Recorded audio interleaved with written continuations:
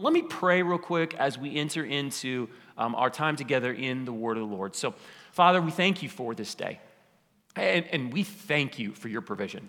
That is no small thing. Lord, you have proven time and time and time again in the 150 some odd years of this church's ministry that you will always provide.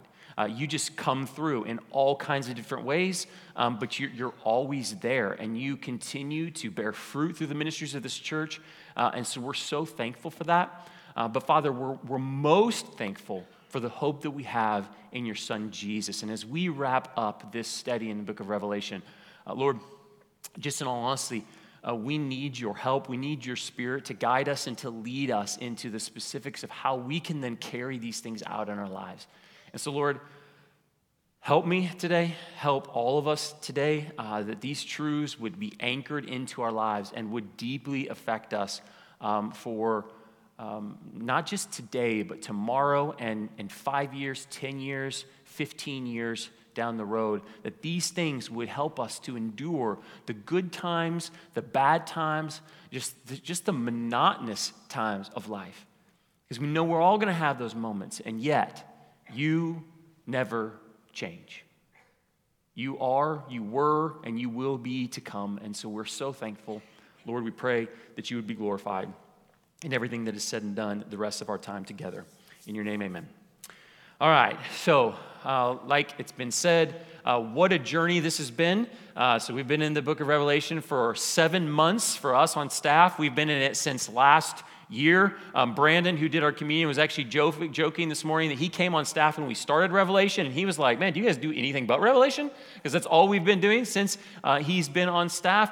But nonetheless, it's been a fantastic time. We've loved it. And in the midst of that 7 months, here's what I know. We have not even come close to answering all your questions. Didn't even come close. Didn't even touch on that. There's so many other questions. We could get into more details. We could get into nuances of things. We could get into Daniel. We could get into Ezekiel. And so we totally realize that even 7 months isn't enough to address the beauty that is in the book of Revelation. And listen, we also know that not everybody in this room agrees with everything we've said in this space, that you don't all align with that, and that's okay. We're always, as elders, myself personally, our pastors, we're always open to talking with you. If you've got deeper questions or you just want to know more information of how we came to some of these conclusions. But all of that to say that if you remember, when we started this whole series, we started with some specific goals in mind. So, some real goals that we wanted to engage as we came to the series. And I want to kind of go back to those goals, and I want us to look at those this morning, as well as some things that I think we need to remember as we come out of the book of Revelation. Some things I hope that you can carry on and remember, even as you study the book of Revelation in your own lives. So if you remember, all the way back when we started this in January, one of the first goals that we said, which was at the heart of what we wanted to do, was this. We wanted our hearts to be stirred to a greater zeal for faithfulness to the Lord. That's was one of our goals. And I hope that's the case. Because when we look at the book of Revelation, it's really similar to what we see in our own lives. It's like the imagery we engage when we watch a movie, and it stirs us to love our spouse with a little bit more zeal, or maybe if you're a single, to pursue a romance with a little bit more zeal, or to pursue creativity with a little bit more zeal, or maybe to join the army because you have a little bit more zeal for our country and you want to protect it. Images matter, and they should stir us to a greater passion for the things that those images point us to. And we've seen some images in this text, haven't we? We saw the image of a lion who was a lamb that was slain. And I pray that image has stuck with you. I pray that it still sticks with you. An image that changes your view of power and humility and meekness. An image that reminds us that he has ultimate power, but he is not quick to wield the sword. And aren't we grateful for that?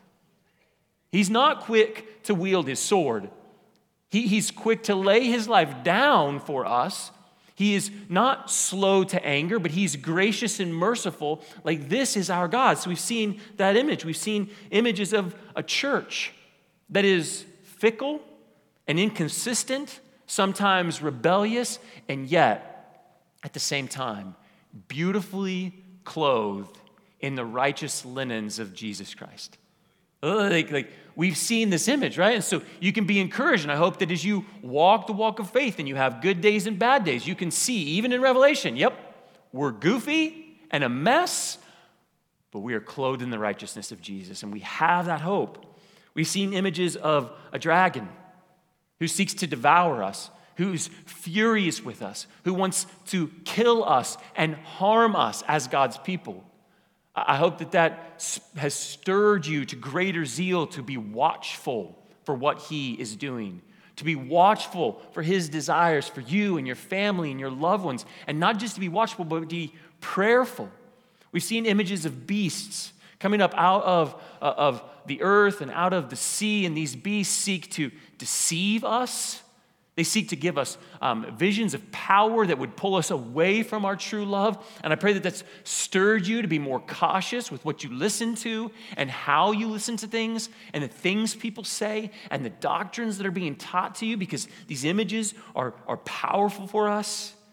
We've seen images of cities, harlots that seek to seduce us, dripping with luxuries and wealth and comfort and security, all of which will be ultimately put to shame.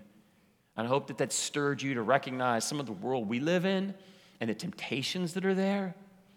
And so my prayer is, and our goal has always been, that we would be stirred to a greater zeal for faithfulness in our lives. Because here's the reality of it. For everyone in this room, like, our lives are really full. For some of us, that is all the more real this past week as we try to send kids to school. But they're really full. They're busy. They're full of really good times, celebratory times, birthdays and new births and all kinds of good things. They're full with grief as we lose loved ones. They're full of just going to work day in and day out to provide for our families and to care for those that God has put around us to help build society and to benefit others. Like our days are full of all kinds of things: gathering, fellowshipping, eating, putting kids to bed, all kinds of things. And in the midst of all of it, Revelation reminds us that we are part, as Brandon already said, we are part of a grand story, a huge story, that all of the generations represented in this room are just a tiny fraction of that story, but yet we're all part of it, and we're all called to participate in it. Amen? Like, that's what Revelation reminds us for. And so I pray that your heart has been stirred to that kind of zeal, to be faithful in your life. But to do that, we also remember that one of our goals was to remind ourselves and to be reminded that we needed to be engaged in the battle. That there's only two options. You either fight or you die. Like this whole idea of fight or flight, like there is no fight or flight in Revelation. It's either fight or die. Because if you flee, if you run, if you try to stick your head in the sand to what the enemy is trying to do in this world and what is going on in this world, then we are going to be cut down by the enemy. We need to be people, the people of God, who engage in the battle. Because the dragon hates us. He is after us. And we've been given hope, amen? Like, we've been given weapons. We've been given encouragement. We're reminded that we get to stand behind the great rider who will come upon the horse.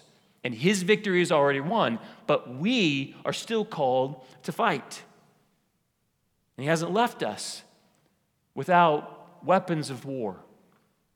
As Paul says in the book of Ephesians, finally, be strong in the Lord and in the strength of his might.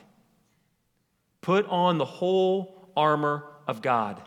Put on the whole armor of God, that you may be able to stand against the schemes of the devil. The schemes of the devil. Have we not seen a lot of the schemes of the devil? Like in Revelation, does Revelation not tell us that in the history of the church, The devil is full of all kinds of schemes, from seeking to kill us and persecute us, to lie to us, to deceive us, to keep us distracted. Like we're to stand against these schemes. And reminded, we do not wrestle against flesh and blood, but we wrestle against the rulers, against the authorities, against the cosmic powers over this present darkness, against the spiritual forces of evil in the heavenly places. Therefore, brothers and sisters, take up the whole armor of God, that you may be able to withstand in the evil day, and having done all, to stand firm. Stand, therefore, having fastened on the belt of truth. Like that holds it all together, right? Like we are going to be anchored to the truth of God's word. We're not going to be anchored to the truth of this culture. We're not going to be anchored to the truth that you find in yourself. We're not going to be anchored to any kind of truth that Satan tries to come and send our way, because none of that is truth. Only this is truth. And so we've been given this to hold everything together, and we put on the breastplate of righteousness. Not yours, not mine, but Jesus' righteousness. As shoes for your feet, having put on the readiness given by the gospel of peace, and in all circumstances, we take up the shield of faith with which you can extinguish all the flaming darts of the evil one. And I'll just pause again, is it not true that Revelation tells us there are going to be seasons and moments and times in our lives where the enemy is going to throw darts at you and make you question, is God really there? Does he really care? Is he really behind this stuff? Is he really sovereign? Can he really fix it? And we have been given a shield of trust and faith in the goodness of who he is. The shield of faith, which can extinguish all the flaming darts of the evil one, and take up the helmet of salvation and the sword of the Spirit, which is the word of God, praying at all times in the Spirit with all prayer and supplication. To that end, keep alert with all perseverance, making supplication for all the saints. Brothers and sisters, church, we need to fight. Every day, every moment, fight. Dads, your role in the home, and this isn't, moms, this is your role too, but dads, I'm calling to you. It's your job to teach your kids to fight with the belt of truth and the shield of righteousness and the word of God, like to fight the enemy. Don't leave them on their own to fight against the principalities and the spiritual forces. It's your job to help lead them. Young people, junior high, high school, don't just go along with the culture. Don't just go along with what all your friends. You fight to be set apart. You fight to be holy. You fight to be the young men and women that God has called you to be. Don't be seduced by this world. Like we are called to fight so that the enemy would not overcome us. And this was our third goal. Our third goal as we studied the book of the Revelation was that we would be a people who would be able to overcome. That we would overcome the world and the enemy and death and sin instead of being overcome by them. Those things will not win the day. We have victory. Who do we have victory in? Jesus. Revelation reminds us Jesus has all the victory. He sits upon the throne. This overcoming, though, we need to be reminded, and Revelation does a great job of reminding us, it is not going to happen. You will not overcome these things with laziness and worldliness and apathy and compromise. It cannot happen without prayer. It cannot happen without discipline. It cannot happen without fellowship and sacrifice, suffering, even dying to yourself, to the flesh, and to this world that so easily wants to entangle us. Like it comes by day after day after day for a lifetime, even in the midst of our failures and in hardships and struggles. Day after day, standing in the goodness and victory of Jesus that has been guaranteed to us. The promised blessing of this book comes by its hearing. And remember when we talked at the very beginning, we talked about not just hearing, but hearing with the desire and the intent to keep. The desire to follow these things, to let it change the way we see the world, to let it change our lives, to let it change the way we pray, the way we spend our money, the way we engage the people that are around us. So, these have been our goals. I hope at some level we've all moved to a little bit more of these in our lives, a little bit more ability to overcome in Jesus Christ in the Spirit, a little more passion to engage the battle, a little bit more zeal to live our lives faithfully. But what I want to do as we close this series is I want to go back and I want to look at if these are our goals, to give you 5 things that this book reminds us of that I think can help us be faithful to these goals. And I hope these are your goals. I hope this is your goal for your family and for your own personal life as you seek to fight against the enemy. But here are some things that I think we need to be reminded of. The first one is this: the sovereign hand of God in life and history. It is always there. Brothers and sisters, He sits on the throne. Revelation gives us vivid imagery of His heavenly position, and it has never been threatened. It's never been threatened. No one has ever threatened to take Him off the throne. In all of our rebellion, in all of Satan's rebellion, in all of the demonic rebellion, in all of the rebellion of the nations, He has never been threatened. And as we prayed this morning, and a reminder for every single one of us, creation started at the foot of His throne. Creation came from His throne as He spoke word. But everything in creation not only started in His throne, but ultimately is under the authority of His throne, even Satan. He can do nothing. Nothing. Even those that would rebel against Him, they're still under His authority. Those that would hate Him, they're still underneath His authority. Those that would refuse to acknowledge He exists, they're still under His authority. None can escape His sovereign hand.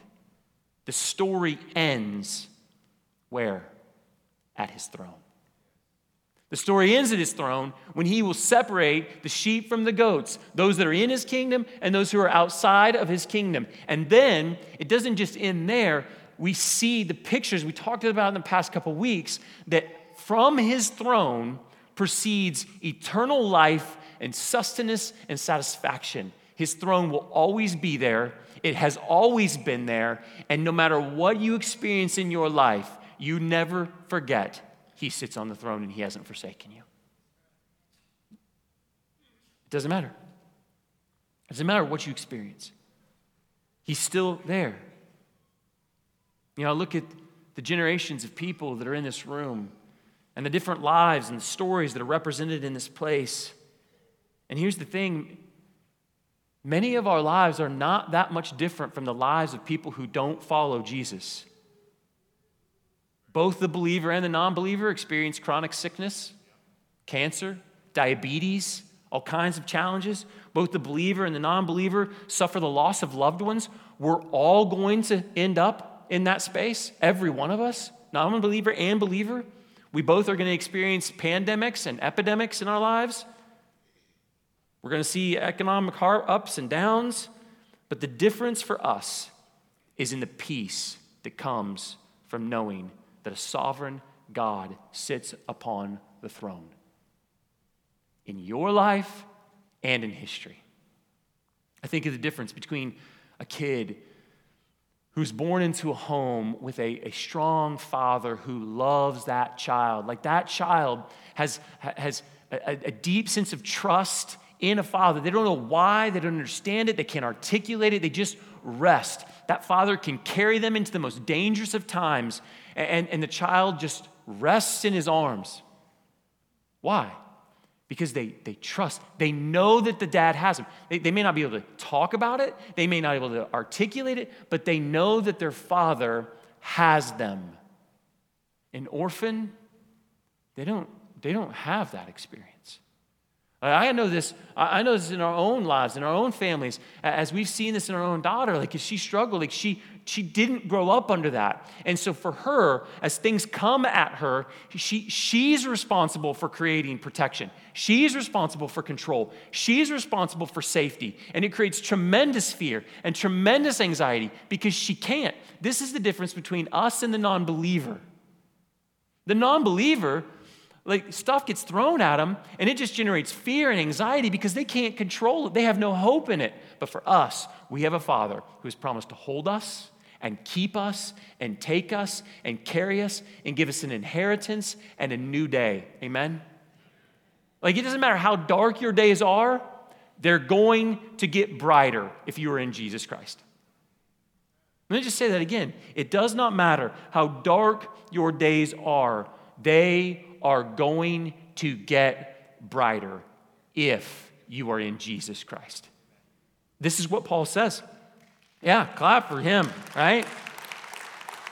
Paul says this in Corinthians. He says, for this light and momentary affliction is preparing us an eternal weight of glory beyond all comparison as we look not to the things that are seen, but to the things that are unseen. For the things that are seen, they're transient, but the things that are unseen are eternal. Listen, it may not feel light, and it may not feel momentary. Some of you have been dealing with stuff for 80 years. But you know what? In light of 17 billion years and beyond, it will seem momentary, and it will seem light. That's the hope of the believer. And the non-believer doesn't have that hope, because they don't have a sovereign God who can make sure that happens. So never forget, church, that we have a sovereign God who sits upon the throne. Never forget and remember that we are to endure in our faithfulness. I said that I hope that we are stirred to greater faithfulness, but it cannot go without saying that to be stirred to faithfulness means endurance. It's a long game. It's a long haul.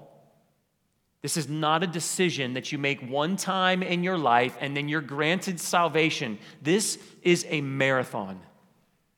And if you've been walking with Jesus for just a little while, you know that it's going to take encouragement, it's going to take refreshment, it's going to take training, it's going to take being around pace setters. For those of you who are runners that have run marathons, like, you know what that means. Like, you have to train for it and prepare for it. You're going to need people to encourage you, handing you those little Gatorade cups on the way. You need that to be able to run the race. And here's why we know that. And Revelation is full of it, because we know that trial is going to come. Trials of many kind. Hunger, thirst, pain, death, poverty, temptation to sin, thorns in our flesh, the hatred of the world coming at us, painful and slow dying to our flesh as we try to lay those things down.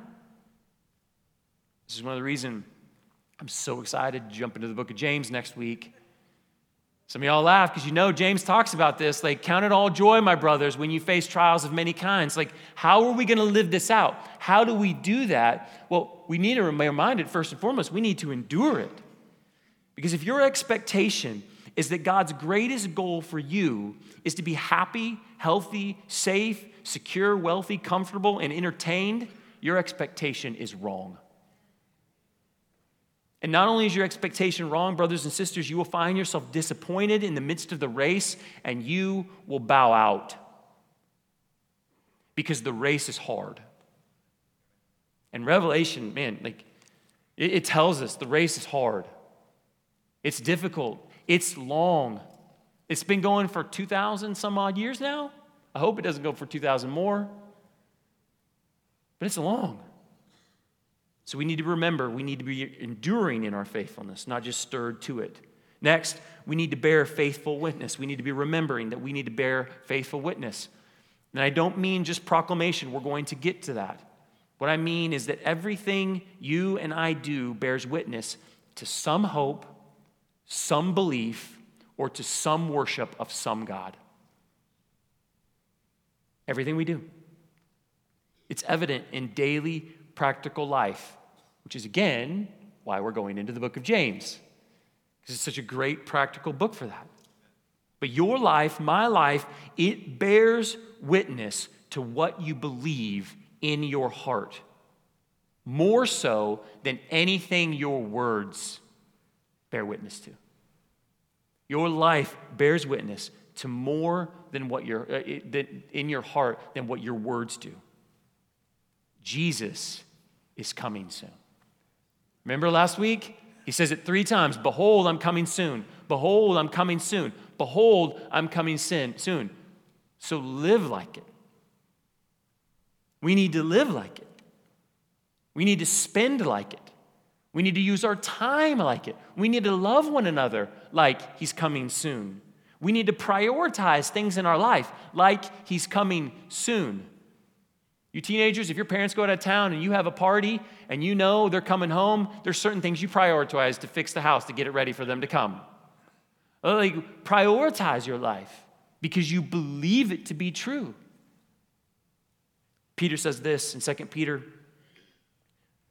do not overlook this one fact, beloved, that with the Lord 1 day is as 1,000 years, and 1,000 years is 1 day. The Lord is not slow to fulfill his promises, as some count slowness. But he's patient towards you, not wishing that any should perish, but that all should reach repentance. But the day of the Lord will come like a thief, and then the heavens will pass away with a roar, and the heavenly bodies will be burned up and dissolved, and the earth and the works that are done in it will be exposed. Since all these things are thus to be dissolved, what sort of people ought you to be? What sort of people ought you to be in lives of holiness and godliness, waiting for and hastening the coming of the day of God, because of which the heavens will be set on fire and dissolved, and the heavenly bodies will melt as they burn. Brothers and sisters, what type of people ought you to be? What type of person ought I to be? What type of person should Tom Butts be? What type of person should Tom Brunley be? Happy birthday, Todd. I had to throw that in. What type of person should we be? We are to live lives that bear witness to Jesus' majesty, to his beauty, to his goodness, to his grace, to his mercy, and to his inevitable return. We are to live lives of worship right now, bearing witness with so much of our lives, with not only our words, but with our works. Works like proactive works, like caring for the poor, the orphan, the widow, loving a neighbor, inviting a non-believer into your home, praying for your waitress or your waiter at the restaurant you go to today. We're to be full of good works that glorify Jesus, but we're also to be full of works of restraint. As we pursue holiness, we restrain ourselves from the pleasures of the flesh, seeking to be faithful, bear witness to the goodness of Jesus Christ. Revelation gives us a beautiful foundation for such lives as we see him more clearly, hopefully leading to loving him more deeply and seeing that the reason that we still wait is that he is patient. And brothers and sisters, there's billions of people in this world that still don't know him. So remember your calling. It isn't just to be nicer people, hunkering down until he returns, but to be a purposeful people for the expansion of his kingdom. So, brothers and sisters, go therefore and make more disciples. Go make more disciples than what are here right now. Go make more and make them of all nations. We don't neglect anybody. Make them of all nations. Next, we need to remember the restoration of all things is coming. Everything we see here is a shadow. Shadow of God's perfect intent for this world. Everything we see around us has been corrupted by death and sin, and Jesus came to break in, to redeem, and the promise he's going to recreate it all. So fix your eyes on this hope, on your inheritance. Let your joy be with Jesus in heaven, so that when he returns, when things in this world get worse and harder, you are not crushed, you are not given to despair, you are not destroyed, and you remember that you were never forsaken. We press on towards the prize, and we remember this is not our home. This is not our home. Anytime you forget that this is your home, you go right back to Revelation chapter 21 and chapter 22 and read it again. And remember, it's not your home. Anytime you start to despair, you remember, this isn't your home. Anytime you feel that crush, you remember, this is not your home. This is the hope we have. Next, this is the last one. Remember the desire of God, and wrath and judgment is repentance, not spite. The desire of God and wrath and judgment is repentance. This is true of you and me and for those who do not know him. So how is this true for us? You've heard me ask multiple times in this series, have you made peace with your sin? Have you made peace with your sin? Have you been seduced by this world? Remember that Jesus, the Lion of Judah, he was not slain so that you and I could remain in sin. He was not slain so that you and I could remain unchanged. He was not slain so that you and I would remain slaves. He was slain to redeem us, to deliver us, to free us, to save us, not just from sin, but also from ourselves. He wants to change you. He wants to make you new. He wants to make you live that life abundantly. He didn't allow the nails to be driven through his hands and feet so that we could just live our lives however we want to live. He died so that we might be holy. Ephesians, Christ loved the church. I love that. Christ loved the church, and he gave himself up for her. What a text. Husbands, men, as you seek to love your wife as Christ loved the church, that's a great text to remember. Christ loved the church, and he gave himself up for her, that he might sanctify her, having cleansed her by the washing of water with the word, so that he might present the church to himself in splendor, without spot or wrinkle or any such thing, that she might be holy and without blemish.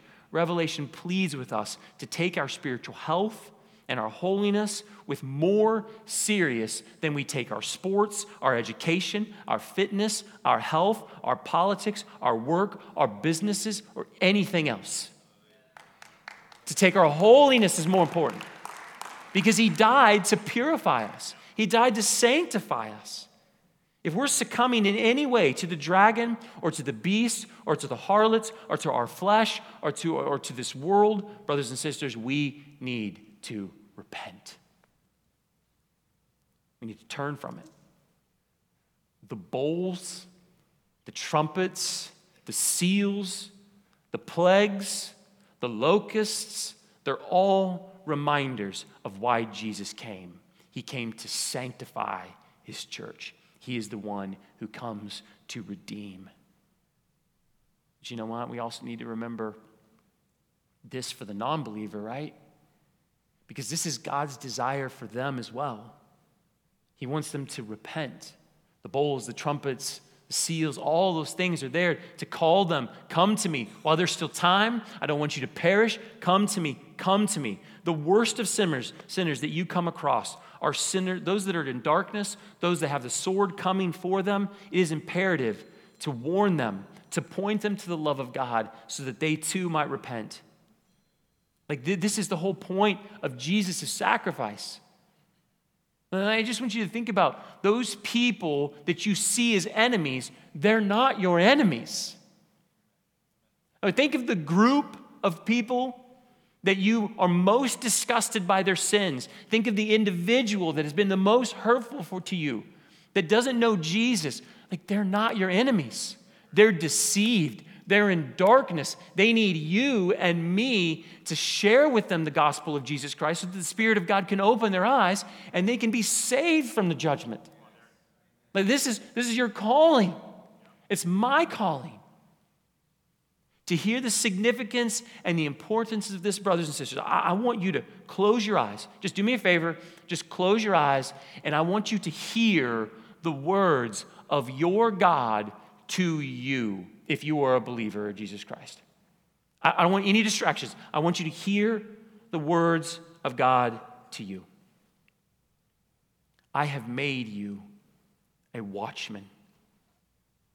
Whatever you hear, or whenever you hear a word from my mouth, you, my people, shall give them warning from me.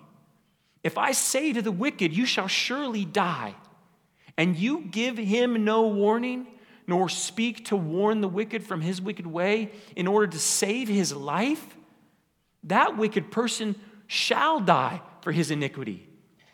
But his blood I will require at your hand.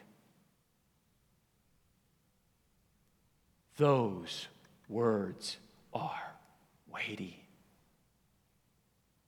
They are weighty. Do you hear the cry of your God say, I've told you, I've given you the gospel. Man, Revelation is full of the wicked being perishing, and they're full of the wicked coming underneath the judgment of God.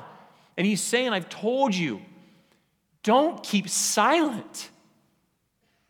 If you keep silent, if we, his people who have his word, keep silent, they are going to die. But God forbid their blood be required at our hand.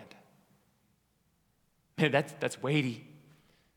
Revelation is surely communicating to us all that if the wicked do not repent, they will surely die.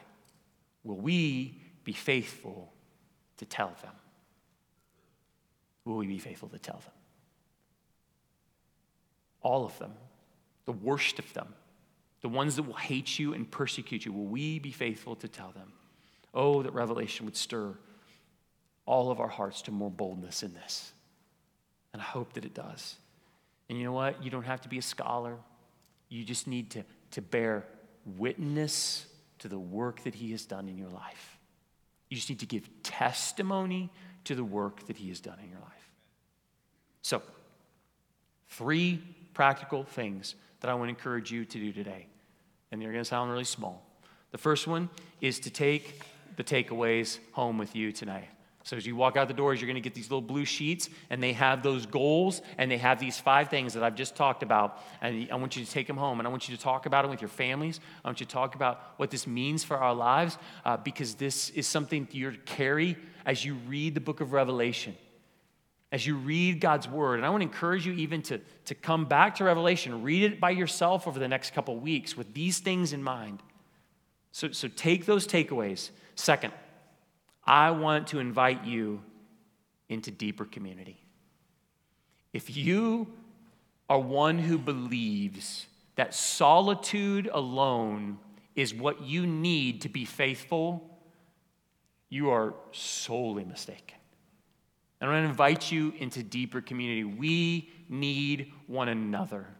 We need one another to encourage each other. We need one another to stir us up, to hold us up underneath our arms when we are the weakest, when we are the tiredest, when we need prayer, when we feel like we're being crushed, when we don't understand what God is doing. We need brothers and sisters to come alongside and to be there.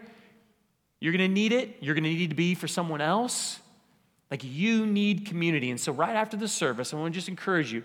We've got 2 opportunities that are out in the lobby that you can talk about. One is our Gospel Life classes. So let me use old school language, Sunday school class. If you're not part of a Gospel Life class, go sign up. Go find out what those are all about. Because each week after the service, we gather together in smaller groups within this building to talk about the sermon, to talk about what God is doing in us. And there's all kinds of groups. There's groups for senior adults. There's group for young marrieds. There's group with marrieds with kids. Go get involved. Go get involved in community. It's the easiest way for you to find other people that you can connect with. Listen, if you get here at 9:30, and I know that's like 10% of you, right? You just be honest. I see y'all come in third song, right? Okay, so if you get here at, let's say 9:30, all right? Let's just say for the sake of argument, 9:30, and you're here till 12, which is the Gospel Life classes tend to end somewhere in that space. That's 2.5 hours. That's just shy of a long movie. You can't give that every week to the Lord. Just shy of a long movie. I get it. There's lots of stuff in this world for us to do. But listen, if you're like, man, I just don't feel comfortable with it, community is never comfortable. Sometimes we don't even like the family we've been born into, let alone that we get given to us in Jesus, right? Like, family's never comfortable. Community is never comfortable. It's never easy. That's why when God says that iron sharpens iron, you know, when iron sharpens iron, there's little flecks of iron that get ripped off. Like, that's the way it works. Like, it's never easy. There's always going to be an excuse. There's always going to be someone you don't like. Maybe it's me, right? There just is. Here's the thing. Like, you can't walk this faith faithfully, this life faithfully by yourself. And so gospel life class, that's the easiest way to do it. You just go afterwards. And so there's tables out in the lobby afterwards if you want to talk to someone about what that looks like. Then we've got house churches. Those are different because they're not intended to be Bible studies. They are intended to be times where you gather together with brothers and sisters to encourage one another to actually live this out in your life, to be missional, to talk about what's going on in your homes, in your relationship. These are the people that are going to bring meals to you when something goes wrong in your family. And so if you want to know more about house churches, there's a table out in the lobby about house churches. We also have an informational meeting next Sunday on August 28th. And so listen, I want to invite you into deeper community. It is so important, church, that you get involved in community. This is great, but man, it's better to be in a small space. Lastly, prayer. Prayer. Jesus says, watch and pray. Jesus tells us all, Jesus himself went up to a mountain to pray over and over again. Like we are to be a people of prayer. We can do nothing apart from Christ. Nothing. You can't run this battle. You can't run this race apart from Jesus. And so prayer is the most important thing. And so here's what we're going to do. We're going to end with a time of prayer. So I'm going to lead us in several different things that we're going to pray for. And so it's going to start with just you and Jesus. So I want to encourage you to go ahead, bow your head, close your eyes, and I just want you to just do whatever posture you need to get in to just spend some time with the Lord. Because the first thing we need to do is ask the question, is there things in our lives we need to repent of? If we want to be faithful and we want to endure and we want to fight this battle, none of us are perfect in this room. So is there things in this space right now that you need to repent of and you need to lay it before Jesus? You need to confess him and you need to say, God, I've been doing this my way and I'm done. I just want to lay it down. This is a time for you to do that. And here's what I want to do right before we enter into this time of silence. I want to invite a couple of our pastors and elders and staff members, prayer counselors, would you just make your way to the front? I just want us to be available during this time. And I know that that's weird and it's awkward. You're like, oh, there's no way in the world I'm ever going to go up and pray with somebody. But listen, we're all the same. Like, it doesn't matter. And I just encourage you, if you want prayer, like, they're going to be up here with you and ready for you. But right now, just take some time. And the things that we've talked about today, I just want you to go, just you and Jesus. Just you and Jesus. Just confess what you need to confess. Repent what you need to repent of. Take this time.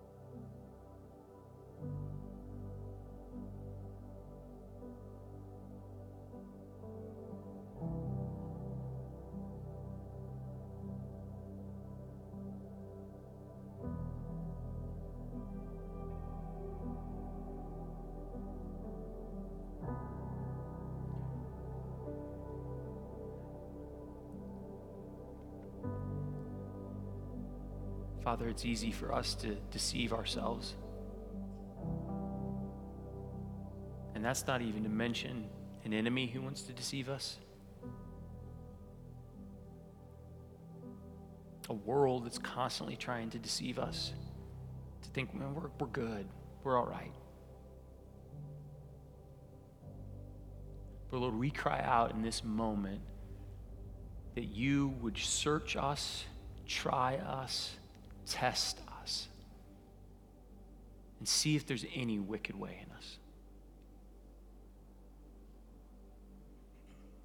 Father, we would be humble enough to admit that we are not righteous in our own,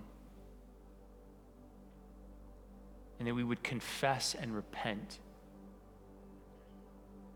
So we're going to follow. So Lord, just show us.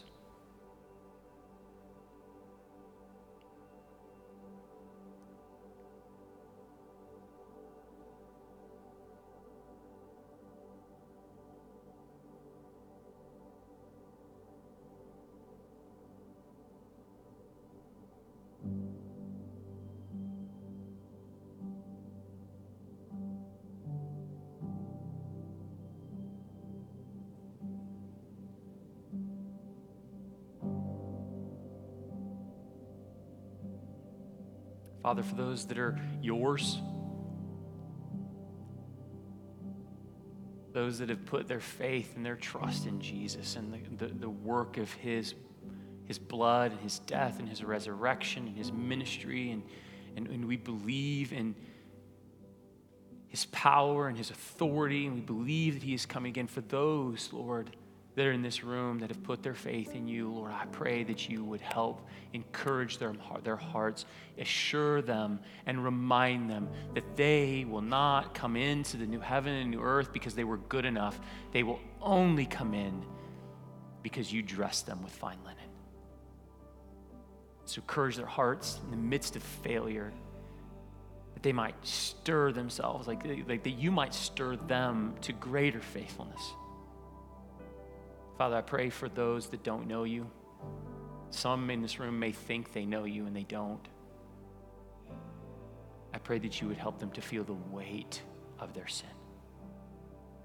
I know this is a hard prayer, but I pray, Lord, that you would just help them to feel the weight of their sin so much they can't even breathe. They just feel, man, I got to deal with it. They can't sleep tonight. Lord, I just pray that by your Spirit you open your eyes to their need for you, and that you would help them to have the boldness to come and talk. I pray and ask, Lord, that you would do this.